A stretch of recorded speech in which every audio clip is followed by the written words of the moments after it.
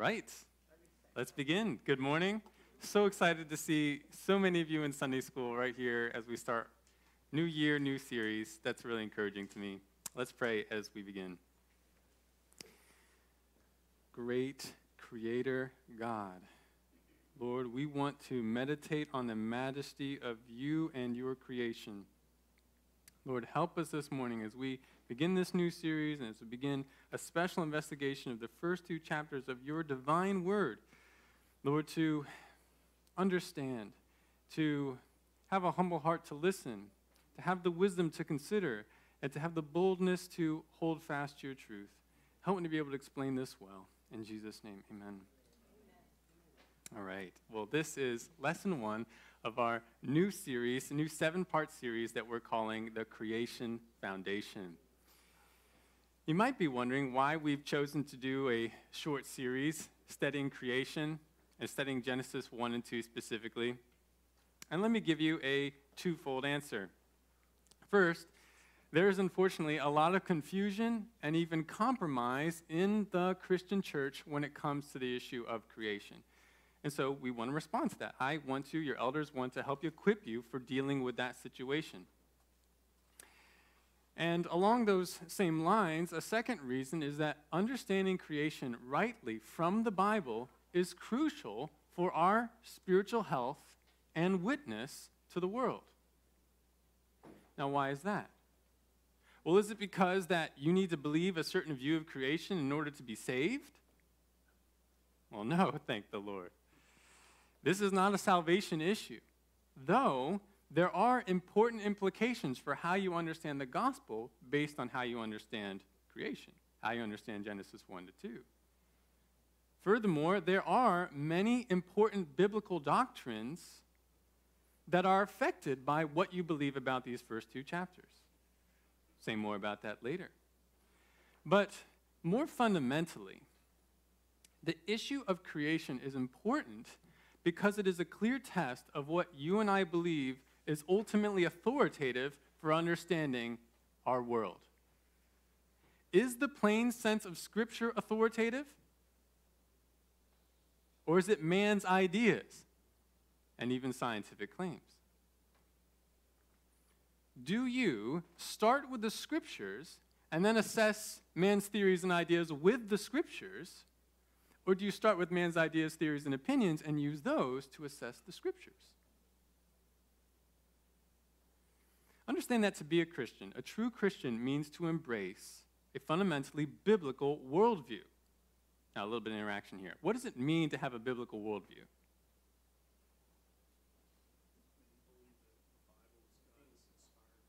Okay, you do believe that the Bible is God's inspired word, but it's more than that. That's right, and that's a good way to describe it, Leela. To have a biblical worldview means that you see the world through what the Bible says.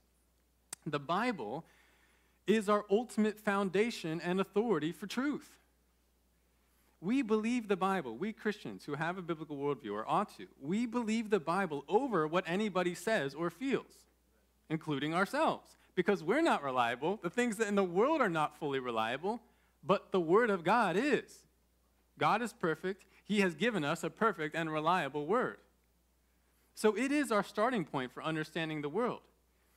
As we have experiences, we read or view information, or we encounter truth claims from various people, we don't just take those at face value. We don't just take the interpretations offered to us. We interpret and respond to whatever we see and encounter through the lens of the Bible, according to what it says. To borrow a phrase from Ken Ham, the president of Answers in Genesis, we Christians look at life and the world through biblical glasses. You say, oh, isn't that going to make us biased? No, because according to the Scriptures, that's the only way we can see reality clearly. The Scriptures are reliable. People often look at life through different kinds of glasses, through the glasses of man's feelings, through the glasses of autonomous human reasoning, that is, reasoning without God. People will interpret information assuming that God is not real, or that the Bible is not true, or it's unreliable. And so when they look at data, they interpret it in a way that's going to distort the facts.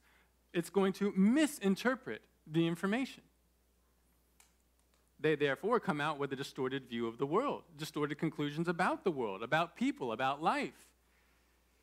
They come to many wrong conclusions, especially about the important things, which is why the Bible says in the New Testament, when it comes to the wisdom of the world, it has become foolishness. Their thinking has become darkened and futile.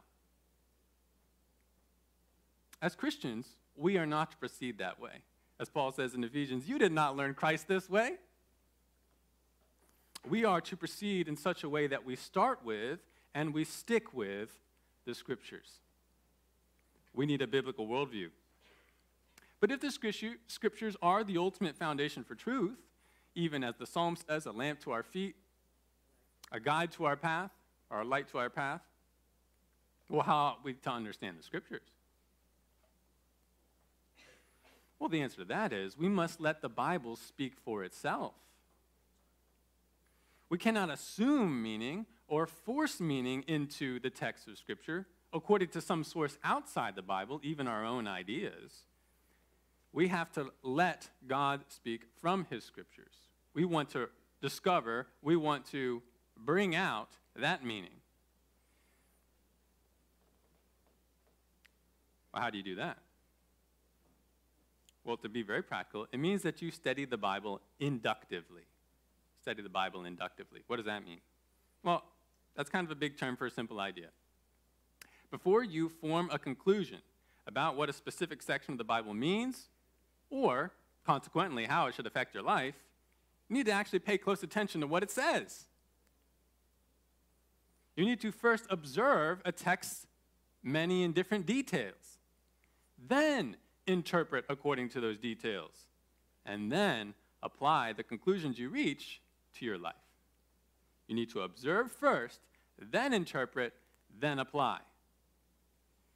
If you start with an interpretation, you start with a conclusion, and then you search the text for evidence, well, you put yourself in danger. What's the danger? Yeah, you will very likely be biased. You will oftentimes twist the text to make it fit the conclusion or hypothesis that you had. You will inadvertently end up twisting the text. But if you are willing to observe first and base your conclusions on what you actually observe in the Bible, well, then you have a much better chance of getting your interpretation and consequently your application correct. Remember, we're not just here to learn what the Bible means, but actually apply it to our lives, be transformed by it. So it's with these concepts in mind that I'd like to embark with you on a study of Genesis 1 to 2. This is truly a foundational section of the Bible, and it calls for careful understanding. Now, we're going to be conducting this study using some material from Answers in Genesis. That's why you see Answers Bible Curriculum there on the slide. Who's Answers in Genesis? Many of you remember. Answers in Genesis is a Christian apologetics organization that specializes in defending the Bible's account of creation. This is true, this is reliable, we can proceed with this. We're going to use some of their material, but ultimately, we want to be captive to what the Word of God says. That's what we're going to investigate. Today is lesson 1. God creates the universe. Here's our outline for today's lesson. We're going to first overview the creation account by watching a video that goes through each verse of chapter 1, basically reading it for us, and then we'll discuss. After that, we're going to do an activity that compares the world's beginning sequence according to the Bible with the world's beginning sequence according to prevailing secular theory. And then finally, we'll finish by talking through some important application questions. So let's start with an overview and discussion of the creation account. So please open your Bibles to Genesis 1. That should be right at the beginning of your Bibles. Page 1 in the Pew Bible. And let's now dim the lights if we can and get a short video running. This video is about 5 minutes, and it's basically going to read with a little bit of visual accompaniment, take us through the whole chapter. Genesis 1, 1 to 31. When you're ready.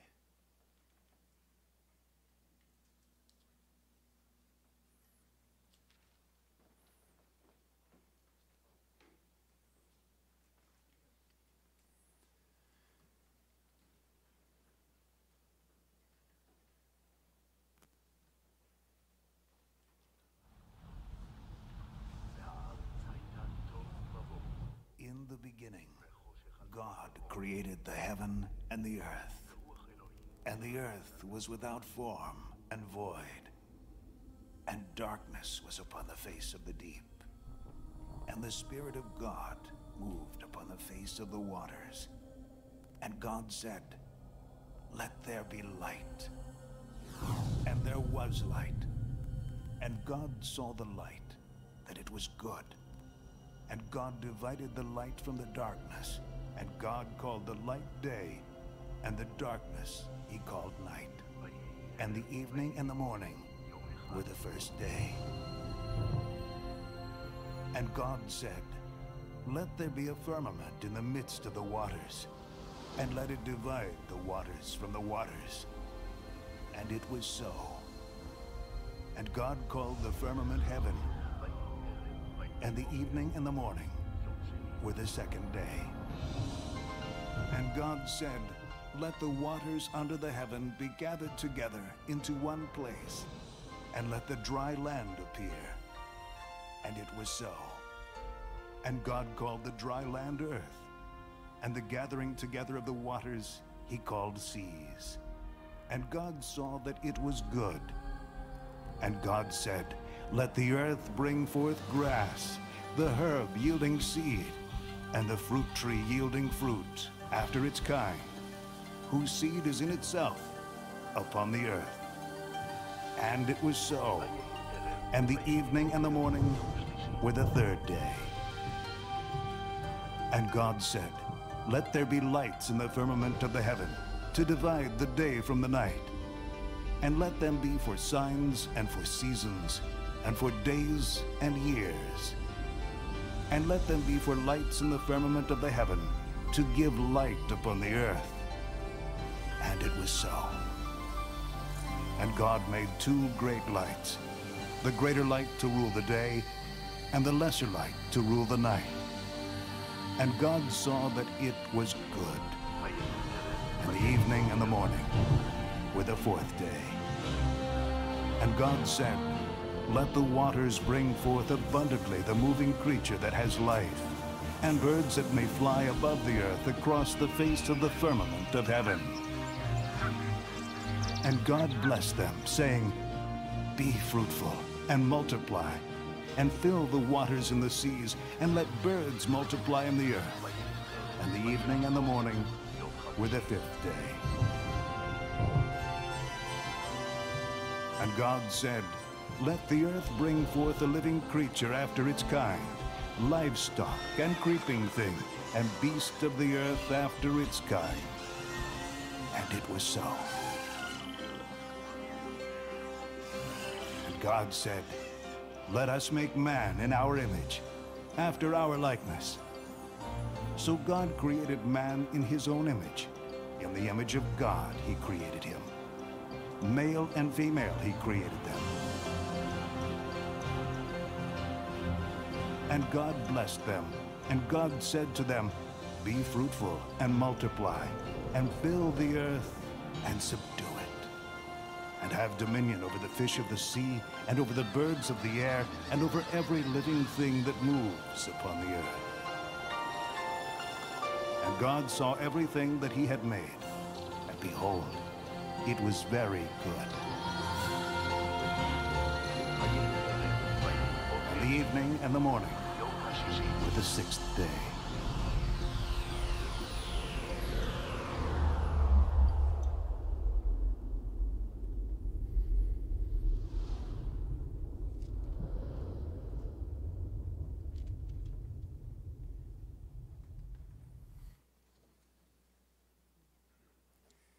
All right. Thanks for dimming the lights. We can turn those back on. Not sure if it made too much of a difference, but thank you for doing that anyways. So that gives us an overview of the creation account. There are a few verses that I think it bypassed, but that is the main parts of Genesis 1. We're going to examine that in more detail over the next few weeks. But even just from that video presentation and with the text in front of us, let's see if we can't make some observations, some preliminary observations, interpretations, and conclusions about this monumental chapter. One important question that we need to answer about Genesis 1 is, what type of literature is it? What is its genre? Is it a narrative, a story of events told in an orderly sequence? Is it a poem, a more figurative and emotional kind of writing that doesn't necessarily have sequence? Or is it some other type of writing? Well, rather than assuming one of those answers, let's see if we can't determine the answer based on what appears in the text. If Genesis 1 is narrative, we should see a clear and orderly sequence of events in the text. Do we see that? Some of you are saying yes. What evidence do you have of that? What's something you can point to? You say there's a chronology. What do you mean? Right. We do have specific time information given for us in the text. In the beginning, it says, evening and morning. There's day 1, day 2. Actually, if you look just beyond our chapter a little bit, at the beginning of chapter 2, you see a summary statement that also has time information. Look at Genesis 2, verses 1 and 2. Genesis 2, 1 and 2. Thus the heavens and the earth were completed and all their hosts. By the seventh day, God completed his work which he had done, and he rested on the seventh day from all his work which he had done. So we definitely have these clear time markers. Is there anything else we can point to show sequence? Everything was in complete order. Okay. What happened on day 1 was finished, 2 was finished, 3 was finished. Everything came in order. Yeah, there is a certain amount of, what's the word I'm looking for? I can't think of another word besides order, but you look at what happens on each day, and it does seem to like tie off itself kind of nicely. And it says, at the end of the day, there's evening and morning. It is pretty organized. I think we can also, perhaps this is obvious, but we can point to the fact that we have these action verbs that talk about one thing happening and then another thing happening. It says God created. Then God said. God saw. God separated. Then God said. Those words indicate events happening in sequence. In fact, it's even more explicit in the Hebrew. What you see in this passage, the types of verbs that are quite frequent here, are called waiktol verbs. You don't really have to worry about that term itself, except to know that that type of verb is usually used to indicate sequence. If you want to over-translate it, then you would translate it, and then this happened, and then this happened. It indicates sequence. It's very explicit about sequence. This verb type appears frequently in narratives in the Old Testament, but very infrequently in poetry. Now, these details are significant. But what about literary devices? What about literary devices and stylistic elements? If Genesis 1 is poetry, we should see pervasive literary techniques intended to make the text more stylized, more emotional, more beautiful. Do we see any of those kinds of techniques in the passage?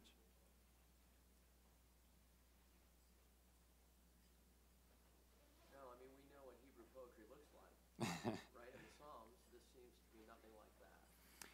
That's an interesting observation. If we just compare it to other sections that are obviously poetry, this does seem to read differently.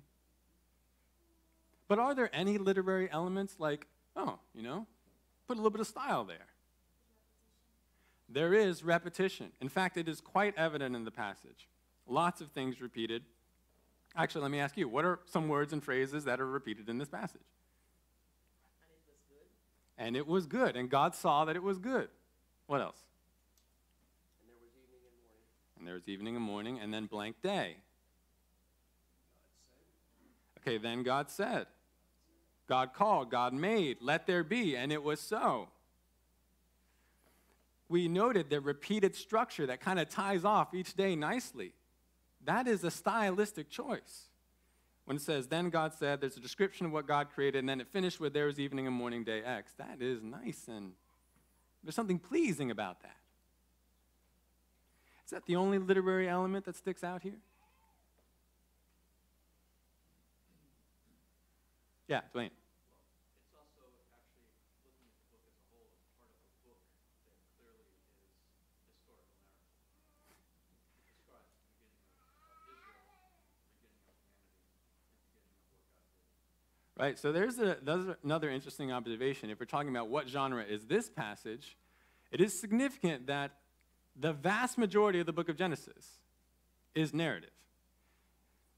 I say vast majority because there are, I think there's a section of prophecy later on that is told in a poetic fashion. But this is a book of narrative. So what would Genesis 1 be? But still, before we come to a conclusion there, we want to note literary elements, stylistic elements that are more akin to poetry. Certainly there's heavy repetition. There's even this purposeful organizational structure. What about symmetry? Oh, I do have it listed up there. Do you notice there's a certain amount of correspondence between days 1 to 3 and days 4 to 6? On day 1, we see light created. On day 4, we see the celestial bodies created that rule day and night and that emit light. On day 2, we have the waters divided and the sky created. And on day 5, we have the sea and air creatures created. On day 3, the land appears and the vegetation is created. And on day 6, we have the animals that are on the land created and man.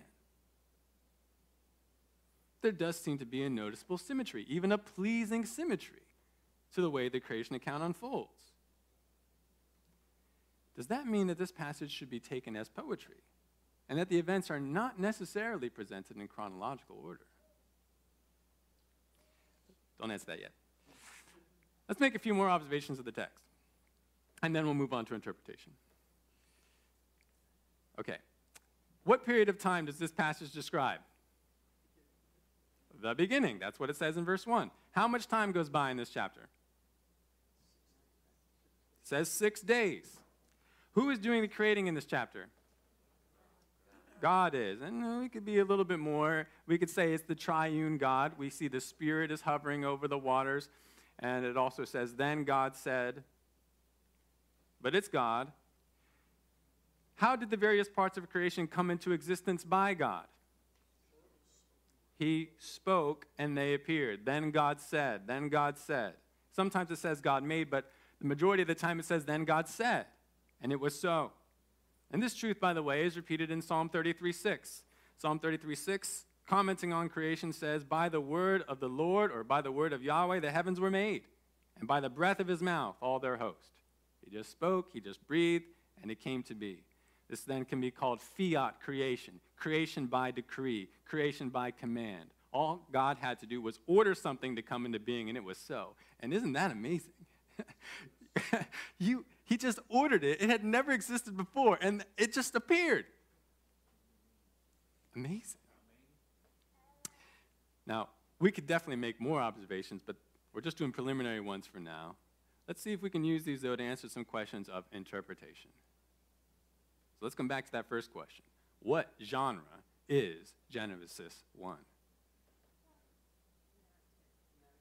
This is narrative. This is historical narrative. From just looking at the text itself, it should be obvious. We have a set of events here, significant events, presented in sequential fashion with specific time details. That's what a narrative is. And because these events are historical ones, we can include this confidently in the genre of historical narrative or simply history. And as Dwayne pointed out, this only makes sense because that's what the rest of Genesis 1 is. I mean, not Genesis 1, the rest of the book of Genesis is. It purports to be the history of the beginning of the world and the history of Israel. So it makes sense that this passage would be history as well. Yet what about those stylistic elements? Does the presence of literary devices like repetition or even symmetry contradict the idea that the passage is historical narrative? Can you have literary devices like that in a historical narrative? Yes, you can. In fact, all the history writers in the Bible use things like these. You go to the rest of the books of Moses or the Old Testament histories or the New Testament Gospels, you're going to see the same kind of things that we see here. repetition, purposeful organization, some things that make the text a little bit more beautiful. That does not automatically make it poetry. Even in the histories that people write today, they don't write just clunky history that's hard to read. They try and make it a little bit attractive. But that doesn't mean that what they've written is not true or just an emotional description. Using a literary device does not make an account any less historical, factual, or true. Hang on a second, I see some hands there. But what about the symmetry? Well, the presence of symmetry in the passage is not as significant as is sometimes argued. For example, advocates of what's called the framework hypothesis argue that Genesis 1 is poetry and does not actually indicate the exact order or events of creation. And they assert that the tight symmetry of creation days 1 to 3 and 4 to 6 shows that Moses was presenting a nice topical view of creation rather than a chronological view of creation. They say Moses was just using 6 days as kind of like an organizational framework. It was just convenient to talk about it that way, to summarize generally what God accomplished in creation over what was really an indeterminate amount of time. They say that in days 1 to 3, we are presented with the main realms of creation: light, sea and air, land. And then in days 4 to 6, we get the rulers of those realms. We got the sun, moon, and stars. We get the sea and air creatures. We get the land animals and man. So this tight, this very purposeful organization, come on, that is too tight. That is too neat and nice for it to be a chronological account. This must be figurative. Well, there are two main problems with that argument. What's one of them?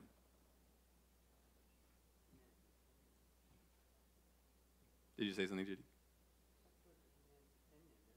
Okay, it is an opinion, but is it faithful to the scriptures? That's what we want to find out. Danny? Text is clear that it's one day, morning and evening. So it seems pretty clear that it was one day. Okay. Okay, so there's first of all, this isn't one of the things I was thinking of, but it's worth noting. There's first of all the other details in the text that argue historical narrative. Okay, we got to deal with those somehow. You may have this symmetry in part, but what about all those other details? But there are still two other fundamental problems. Go ahead, Magda. I was just thinking you have to start with the large before you get to the minute. So you can't talk about creating the animals until you explain how light came. Okay. Right? So you have to start with the macro and go to the micro. Okay. So how does that make it so that, how does that prove, or how does that disprove their assertion?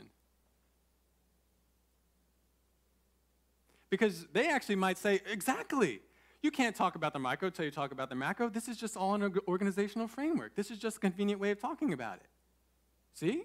This isn't necessarily historical. Though I think you're onto something. Two big problems. First is, the symmetry does not work the way that they assert it does. The symmetry is not as tight as they say it is. Because let's look at it again. What is created on day 1? Light is created on day 1, but is that the only thing created on day 1? Moreover, it's not the created realm of day 1. Light is not a realm, it's something that exists in a realm, in multiple realms. They talk about water being the created realm of day 2. But water was already existing on day 2. It was not created on day 2.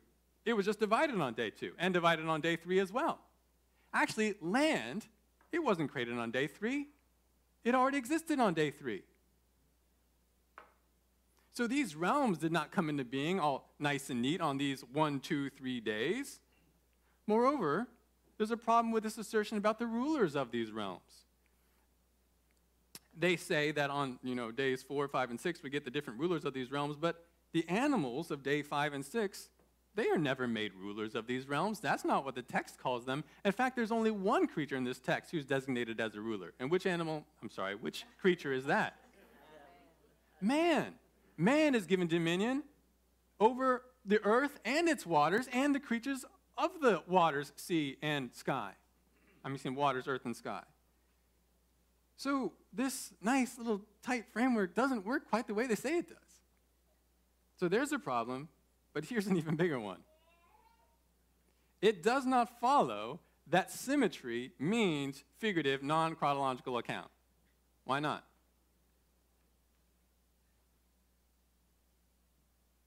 It's nice and orderly. They say that must be, it means it's not factual.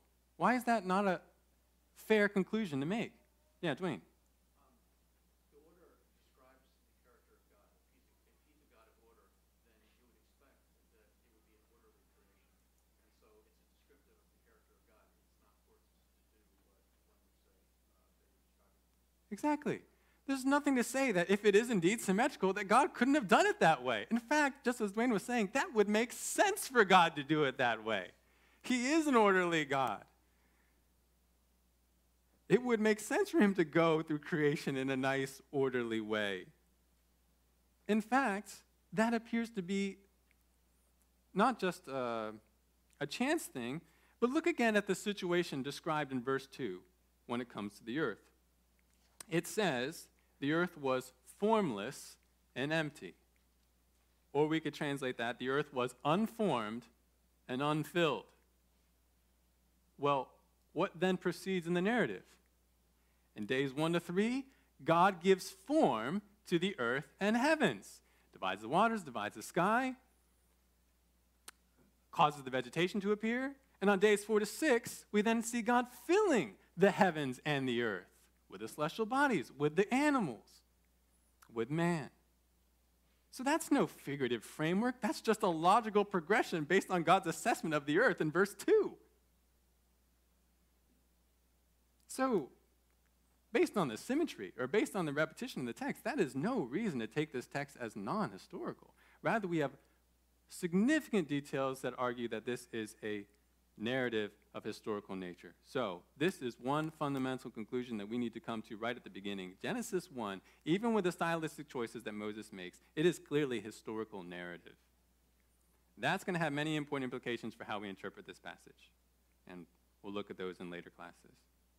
But let's consider some other questions of interpretation.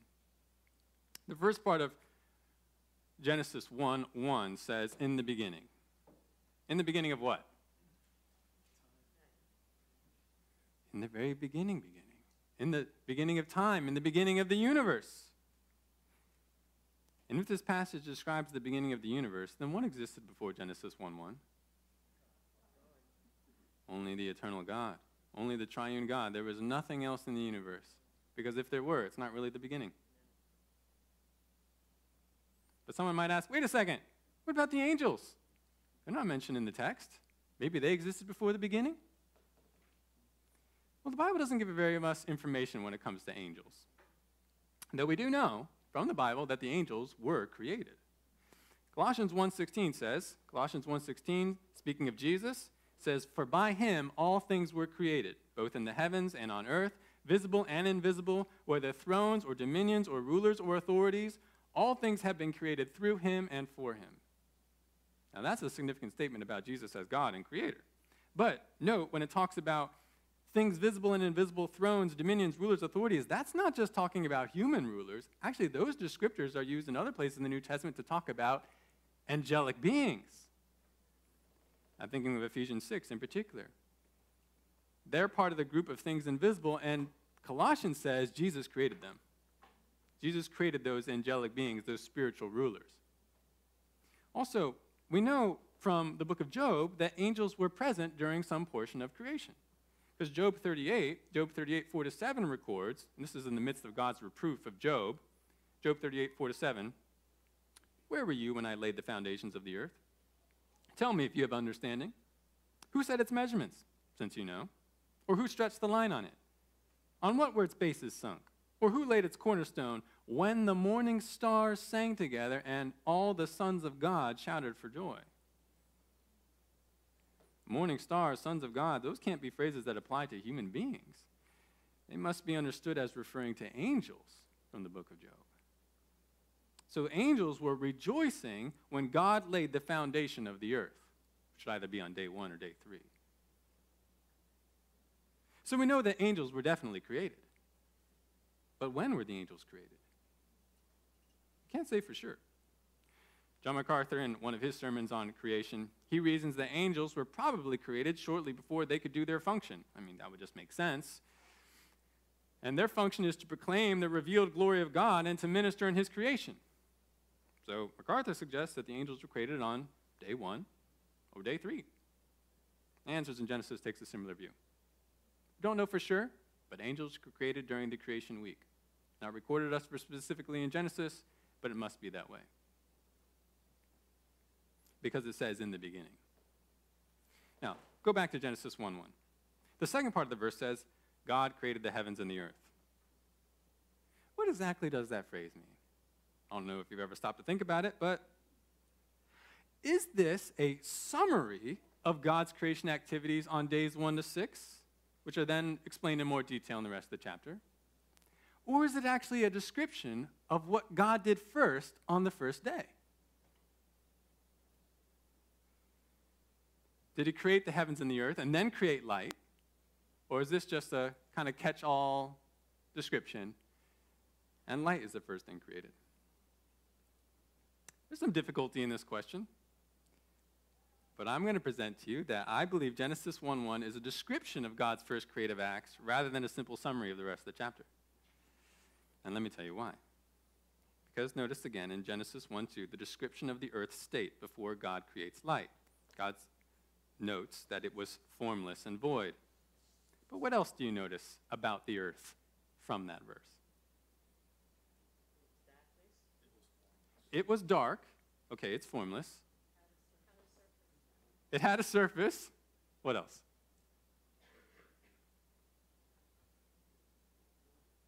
Say that, Danny. It had water. And it was there. The earth was there. It had water on it. It was dark, but it was formless and void. Now that's significant because nowhere else in the days of creation does it say that God created land or water. It's already there. Even on day 3, as I noted earlier, day 3 is not the creation of land, but the what of land? Say that again. Separated the waters and the land. That's right. It just appeared on day 3. The waters moved out of the way. The land appeared. It wasn't created. So when were they created? Furthermore, days 2 and 3 do not describe the creation of water on the earth, just the separation of water. We talked about that. So it would be strange for Moses to assert that the very first creation act would be the creation of light when that light shines on an empty, unformed earth. Because that raises the question, where did the earth come from? Where did the waters come from? Were the earth and waters previously created before day 1? Were they eternally existent? Wouldn't it be much more natural to, considering it is day 1, the first day in the beginning, wouldn't it be much more natural to mention the earth's actual creation with its water before describing its state in the creation of light? Now, there is one difficulty of taking this view. On day 2, it says that God separated the waters by an expanse, and he called the expanse heaven. Wait, if you're saying that Genesis 1:1 is a description of God's first creative acts, it says he created the heavens and the earth. Day 2 says that God created heaven on that day. Doesn't that contradict? Didn't God already create the heavens in Genesis 1:1 on day 1 rather than day 2? Well, my reply to that objection is yes. God did create the universe and the heavens on day 1, yet they were unformed. They were incomplete. Really, this idea of filling in what was incomplete, it's what drives the flow of the narrative. God creates the earth was unformed and empty, but then he continues forming it and filling it. It's the same thing with the heavens. In Genesis 1:1, the heavens are created, that is the unfilled cosmos, but they're not fully formed, and they're still empty. So the expanse on day 2 is part of completing the forming of the heavens. And the celestial bodies of day 4, that would be part of filling the heavens. So what's happening with the earth over days 1 to 6 is also happening with the heavens on days 1 to 6. So I don't believe Genesis 1:1 and Genesis 1:2, or Genesis account for what happens on day 2 really contradict one another. So to summarize what I'm presenting to you, I assert that Genesis 1:1 is not a summary of the preceding account of creation, but a description of God's first creative acts. But if you don't buy that, and you say, Dave, it really sounds like a summary, or if you think that, as many good men do, that it's both a description and a summary, I'm not sure how that works, but okay. If you take either one of those views, well, then I would at least insist that you accept what is stated explicitly in Exodus chapter 20, verse 11. Exodus 20:11 says, "For in 6 days Yahweh made the heavens and the earth, the sea and all that is in them, and rested on the seventh day. Therefore Yahweh blessed the Sabbath day and made it holy." Did you hear what Exodus 20:11 says? In 6 days, God made the heavens and the earth. They were created as part of that span of 6 days. So even if Genesis 1:1 is a summary, implied in that summary is that God created the earth and the water on day 1 of the creation week and not before. It's part of that span. It couldn't have happened on any other day other than day 1. Why is that significant?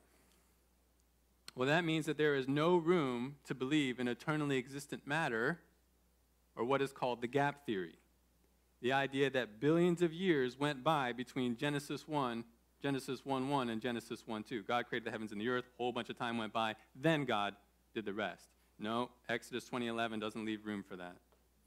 You cannot fit an old earth between the first 2 verses of the Bible.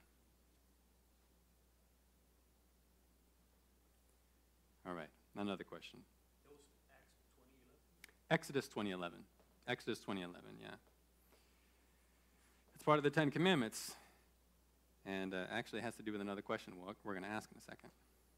Now, if you're an Israelite listening to the law of Moses being read before going into the Promised Land or being read soon after you've come into the Promised Land, why should this passage be significant to you?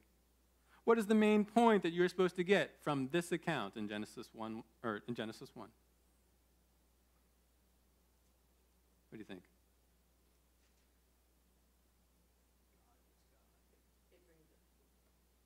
I heard Mike say, God is God. Glenda, were you going to say something more? Who God is. Right, it's revelation of who God is. Judy?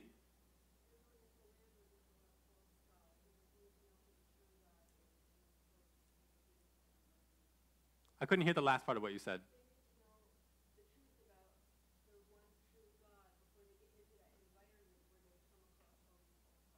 Yeah, very good. So they do need to go, even as Mike and Glenda were saying, they need to know who the true God is, especially because they're about to go into another land where there's going to be temptation to worship all these other gods who seem to have created or have some important role in creation.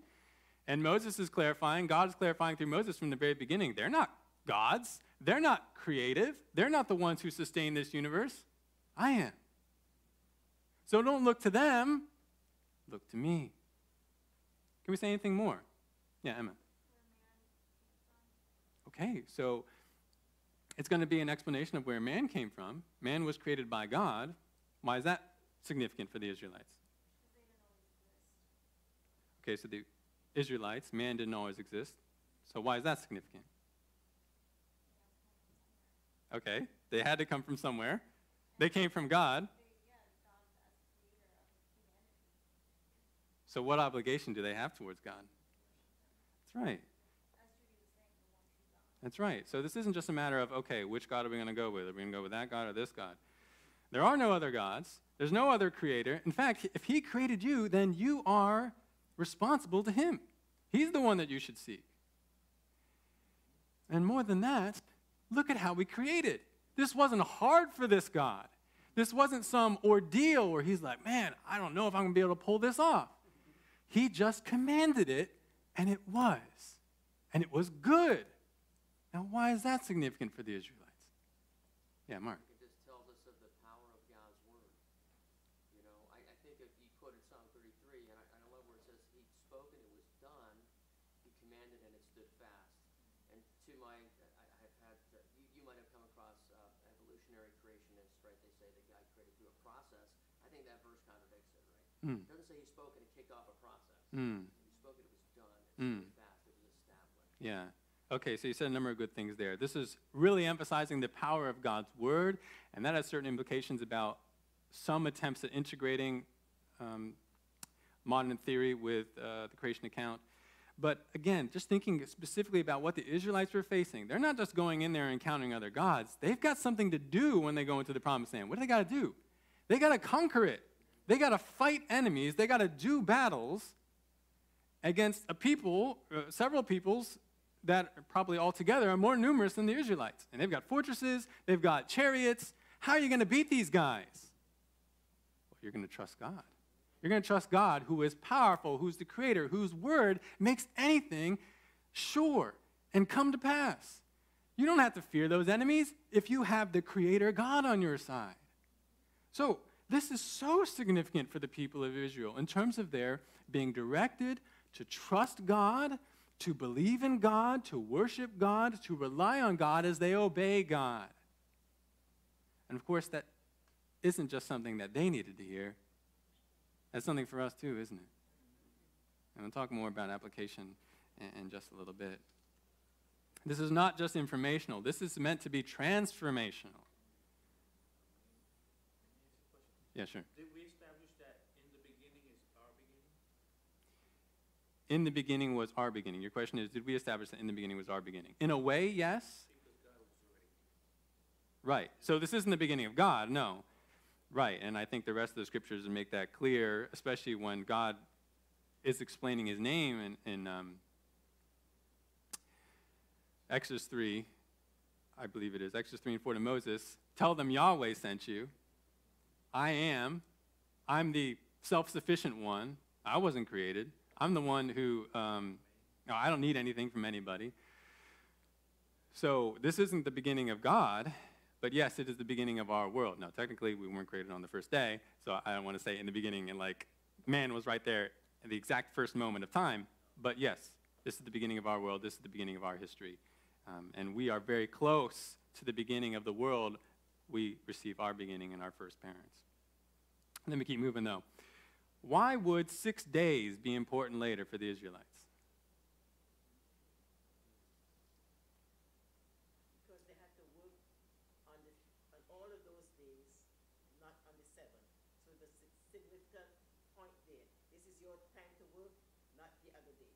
Exactly.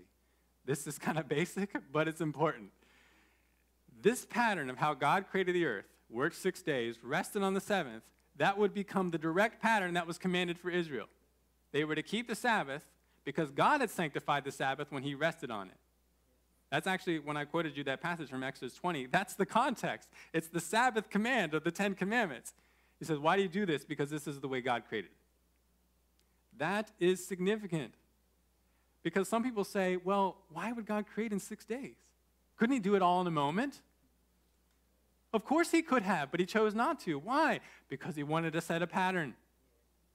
Actually, kind of an interesting fact of church history.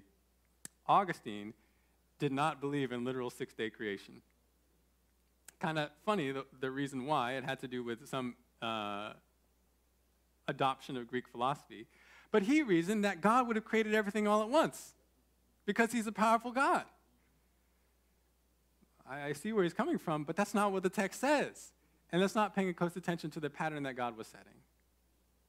It's not as if God needed to rest on that seventh day, but he wanted to set a pattern. Either that or he was having second thoughts. Yeah. Yes, God maybe, yeah. Are we really going to accuse God of second thoughts when he himself says this is a very good creation? Hang on to that comment. I want to make sure we have enough time for everything. And I think we already went to this last one. Why would it be important for the Israelites to realize God's ownership and omnipotence? It's so that they would seek him and they would trust him. Now, we've done our overview of the passage. Some have tried to take the creation sequence given in Genesis 1, and they've tried to fit that with what is popular today, the Big Bang evolutionary model for the origins of the earth and universe and life. And they suggest that we can integrate these two things. We can take the 6 days that are given in the account of Genesis 1 and interpret them not as literal days, but long ages, millions of years. They were part of the process of creating the earth. I mean, Genesis 1 is not wrong, but these are figurative days. Well, can the Bible and modern secular theory really adhere to one another in this way? Let's do an activity to find out, calling this the order matters. I'm going to go through this kind of quickly.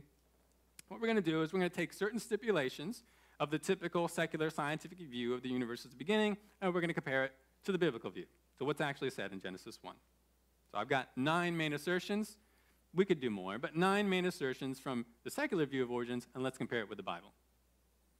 Number 1, in the secular view of origins, the sun was formed before the earth. But in the biblical view, which came first? The earth came before the sun, which we see in verse 1 and verses 14 to 16. In the secular view, number 2, the earth started as a molten ball. But in the biblical view, what is the beginning state of the earth? It's covered with water. It's formless and covered in water, which is what verse 2 tells us. Number 3, in the secular view, the stars were formed before the earth. In the biblical view, the opposite. The earth was formed before the stars. Earth is formed on day 1. Stars are formed on day 4. In the secular view, the dry land was present before the oceans. But in the biblical view, you had water before you had land. Or if the water was covering anything, the land hadn't appeared. In the secular view, you have sea creatures evolving before land plants. In the biblical view, you have plants created before any creatures were created. Number 6, in the secular view, trees evolved long after simple plants appeared. But according to the Bible,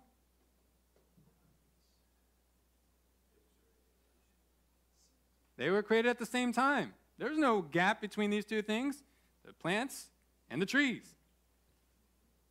Created at the same day, same time. In the secular view, land reptiles evolved before birds. In the biblical view, birds created first. Birds created on day 5. Reptiles, which would be in the category of creeping things, created on day 6. In the secular view, reptiles evolved before mammals. In the biblical view, created at the same time, day 6. In the secular view, humans evolved long after mammals. In the biblical view, created same day. Now, probably humans were the last creatures created, but we're not talking about thousands of years apart. We're talking like minutes apart. Both on day 6. Now, we could do more comparisons, but I think you are seeing a pattern. Let's draw some conclusions. Hang on to that question. Does Genesis 1 seem to indicate that the events described happen in a particular order? Yes, clearly. How consistent are the order of events between the two views, the biblical and the secular? They're not consistent at all. In fact, they're opposite in many ways. If you really were determined, what might you do to make the secular view align with the biblical view?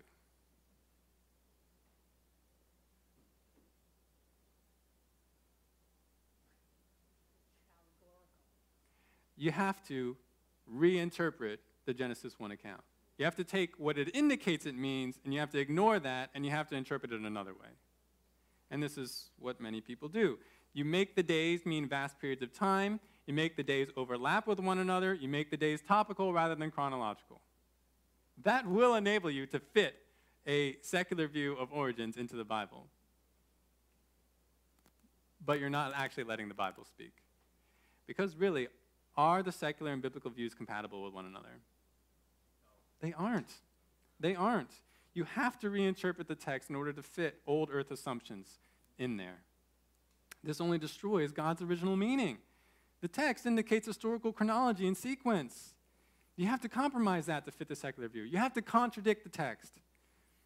You cannot let it mean what it clearly indicates to you that it means. And the Israelites, they saw nothing in the text to interpret it according to an old earth, Big Bang, evolutionary worldview. You're never going to get that from the text. And neither virtually did any Christian interpreter until about the year 1800. Nobody looked, I shouldn't say nobody, We have Augustine. But virtually nobody who was a Christian looked at the Genesis 1 account and said, oh, this isn't history, this is just figurative. Who knows how God made the world? He might have used some crazy process we've never heard of. Virtually no Christian, no Israelite did that before the year 1800. What happened in 1800? Well, Enlightenment ideas made Christians begin to compromise. So why should we today say that the text indicates something different than God's people have interpreted to indicate for more than 3,000 years? Nobody got it right until modern man. We should have pause if that's what we're going to assert. We can trust the Bible's account of creation over the scientific and philosophical assertions of men today. Only God's word is completely trustworthy and authoritative. You say, but what about the specific objections? Well, we'll get to those. In the coming lessons, we'll talk more about why today's prevailing scientific theories and the Genesis account can't coexist. But for now, I hope you see that these two views of origins, they are fundamentally opposed to one another, even in simply the order of how things took place. So we've overviewed the Genesis account today, the creation account, and we've compared it to the evolutionary view of origins. With our last minutes here, let me take us through some application questions. And I'll have to do this quickly too. Many people claim that the Bible doesn't tell us how God created. It just tells us that he did create. Is that an accurate statement based on the text of Genesis 1? It's not. It's not. The passage says many times how God created. He spoke, he commanded, and it came to be. Psalm 33:6 confirms this. Hebrews 11:3 also does. It says the worlds were prepared by the word of God. The Bible is not fuzzy about this. Number two, as we approach this topic in conversations with fellow believers, what should be our attitude? It's good for us to have a zeal for the Lord, but we got to remember 1 Peter 3:15. But sanctify Christ as Lord in your hearts, being always ready to make a defense to everyone who asks you to give an account for the hope that is in you, yet with gentleness and reverence. This is not a salvific issue. This is not something that you should just call somebody a heretic over. You should warn them they're going to hell. No. Good for you to be zealous for the truth. People who are caught up in the error of trying to integrate secular theory with the Genesis account or just take it figurative, that's going to be hurtful to them. That's going to be hurtful to the church. But this is a topic that we need to approach gently and in love. Many different positions in today's church on creation. We'll talk about some of them as we go forward. It's worth talking about, but with gentleness and reverence. And as we seek to persuade our brethren, when it comes to the right view of creation, what should we use as our chief support? The Word of God. Always go to the Scriptures. Scientific evidence has a place, but even that has to be interpreted according to a worldview, and we need the biblical worldview. After all, creation was a supernatural event. It doesn't fit strictly with the natural laws we observe today. You need a supernatural witness to understand it, and what do you know? We have it in the Scriptures. God was gracious to provide it. So when we're talking about this with our brethren, let's not argue simply based on scientific data. Let's direct our brethren to the ultimate authority, which is the Word of God. Speaking of this persuasion, what about when talking with unbelievers? Should our approach to supporting the biblical view of creation look different when we're talking with those who are not Christians? Not really. We should still be going to the Bible as our ultimate support in either situation. I mean, actually, that's part of showing people where the real authority is. If you go to some authority outside the Bible to prove the Bible, well, the Bible's not really the ultimate authority. It's whatever you point it to. Though, there will be one difference in how we talk to unbelievers about creation. That we want to make sure that creation, convincing them about creation is not ultimately what we're after. We want to give them the gospel. We want to bring them the word that saves. We can persuade them about creation, but if we leave them in the dark when it comes to their soul, we've done them a disservice. Number 4, if we suggest that the account of creation in Genesis is a myth or an allegory, what important biblical doctrines would be affected? We could point to a number of them. Inerrancy is infected because what the Bible says is not true. Marriage, how you understand marriage is affected. Gender, sexuality, man, your anthropology, Original sin, if the first man and woman weren't really created the way they were, then how does original sin work? Total depravity. Christ, who's said to descend from the first man and woman? The gospel. Because even the gospel connects with creation, because we're talking about the first Adam and the last Adam. These all are connected. So there's good reason for us to want to get this right and to help our brethren get this right. This isn't just like, oh, if we want to talk about creation, I guess we can. No, this is important. And then finally, we touched on this earlier. How should understanding that God created the universe in 6 days by simply speaking it into existence affect us? Well, the same way it was meant to affect the Israelites. God's omnipotence should give us faith in his promises. If he speaks the world into existence, he can be faithful to whatever he's promised you. He is able to give new life to all those who call upon him, because he gave life in creation. God's majesty should give us awe and thankfulness in being able to know him. God's ownership should convict us of our rebellion and cause us to seek reconciliation with him through the one who is God's only intermediary, Jesus Christ. So there's much for us even to apply just from this first chapter of Genesis. Now, I know there were some other questions or comments from hands raised, but I wanted to make sure that we could get through all the things I want to talk about today. But if you still have those comments and questions, come see me after class or email me or something like that. This is just the beginning of our series. Next week, we're going to be looking more closely at the first 4 days of creation, and we're going to especially investigate the meaning of the word day, a Hebrew word yom. How are we supposed to understand that word when creationists come and say, oh, it's just, 24 hours. Are they really justified in saying so? We'll look at that together. If you'd like more information on this topic, of course, you and I can talk about it, but I also recommend AnswersInGenesis.org, and they have a lot of good information there, and I also recommend the book Coming to Grips with Genesis, Biblical Authority in the Age of the Earth. It's a collection of essays from seminary professors and others on different issues related to creation. Maybe you have questions and you're like, I really want somebody who's thought about this a lot to answer it. Well, you'll find a lot of great answers in that book. So check those out. Yeah. Very good. So beyond just, not beyond the website, we also in our Book Nook and probably in our lending library, we have a number of resources from Answers in Genesis. Good for you, good for some other people that you know, good for your children as well. All right. Let me close there. Hope to see you back next week. Lord God, you are the mighty creator. You are so glorious, Lord. Just even hearing this account and seeing it visually depicted, Lord, I'm brought back to awe. Like, wow, I can't believe, God, you just thought this all up and then you spoke it. Lord, you are God. You are worthy of glory. You are worthy of our devotion and worship. Lord, help us to not become timid about what your word says about you, because your word is reliable, when the world contradicts that and says, no, that can't be how it happened.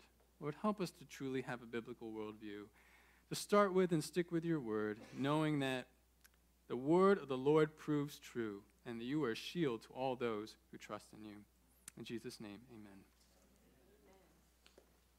Thank you.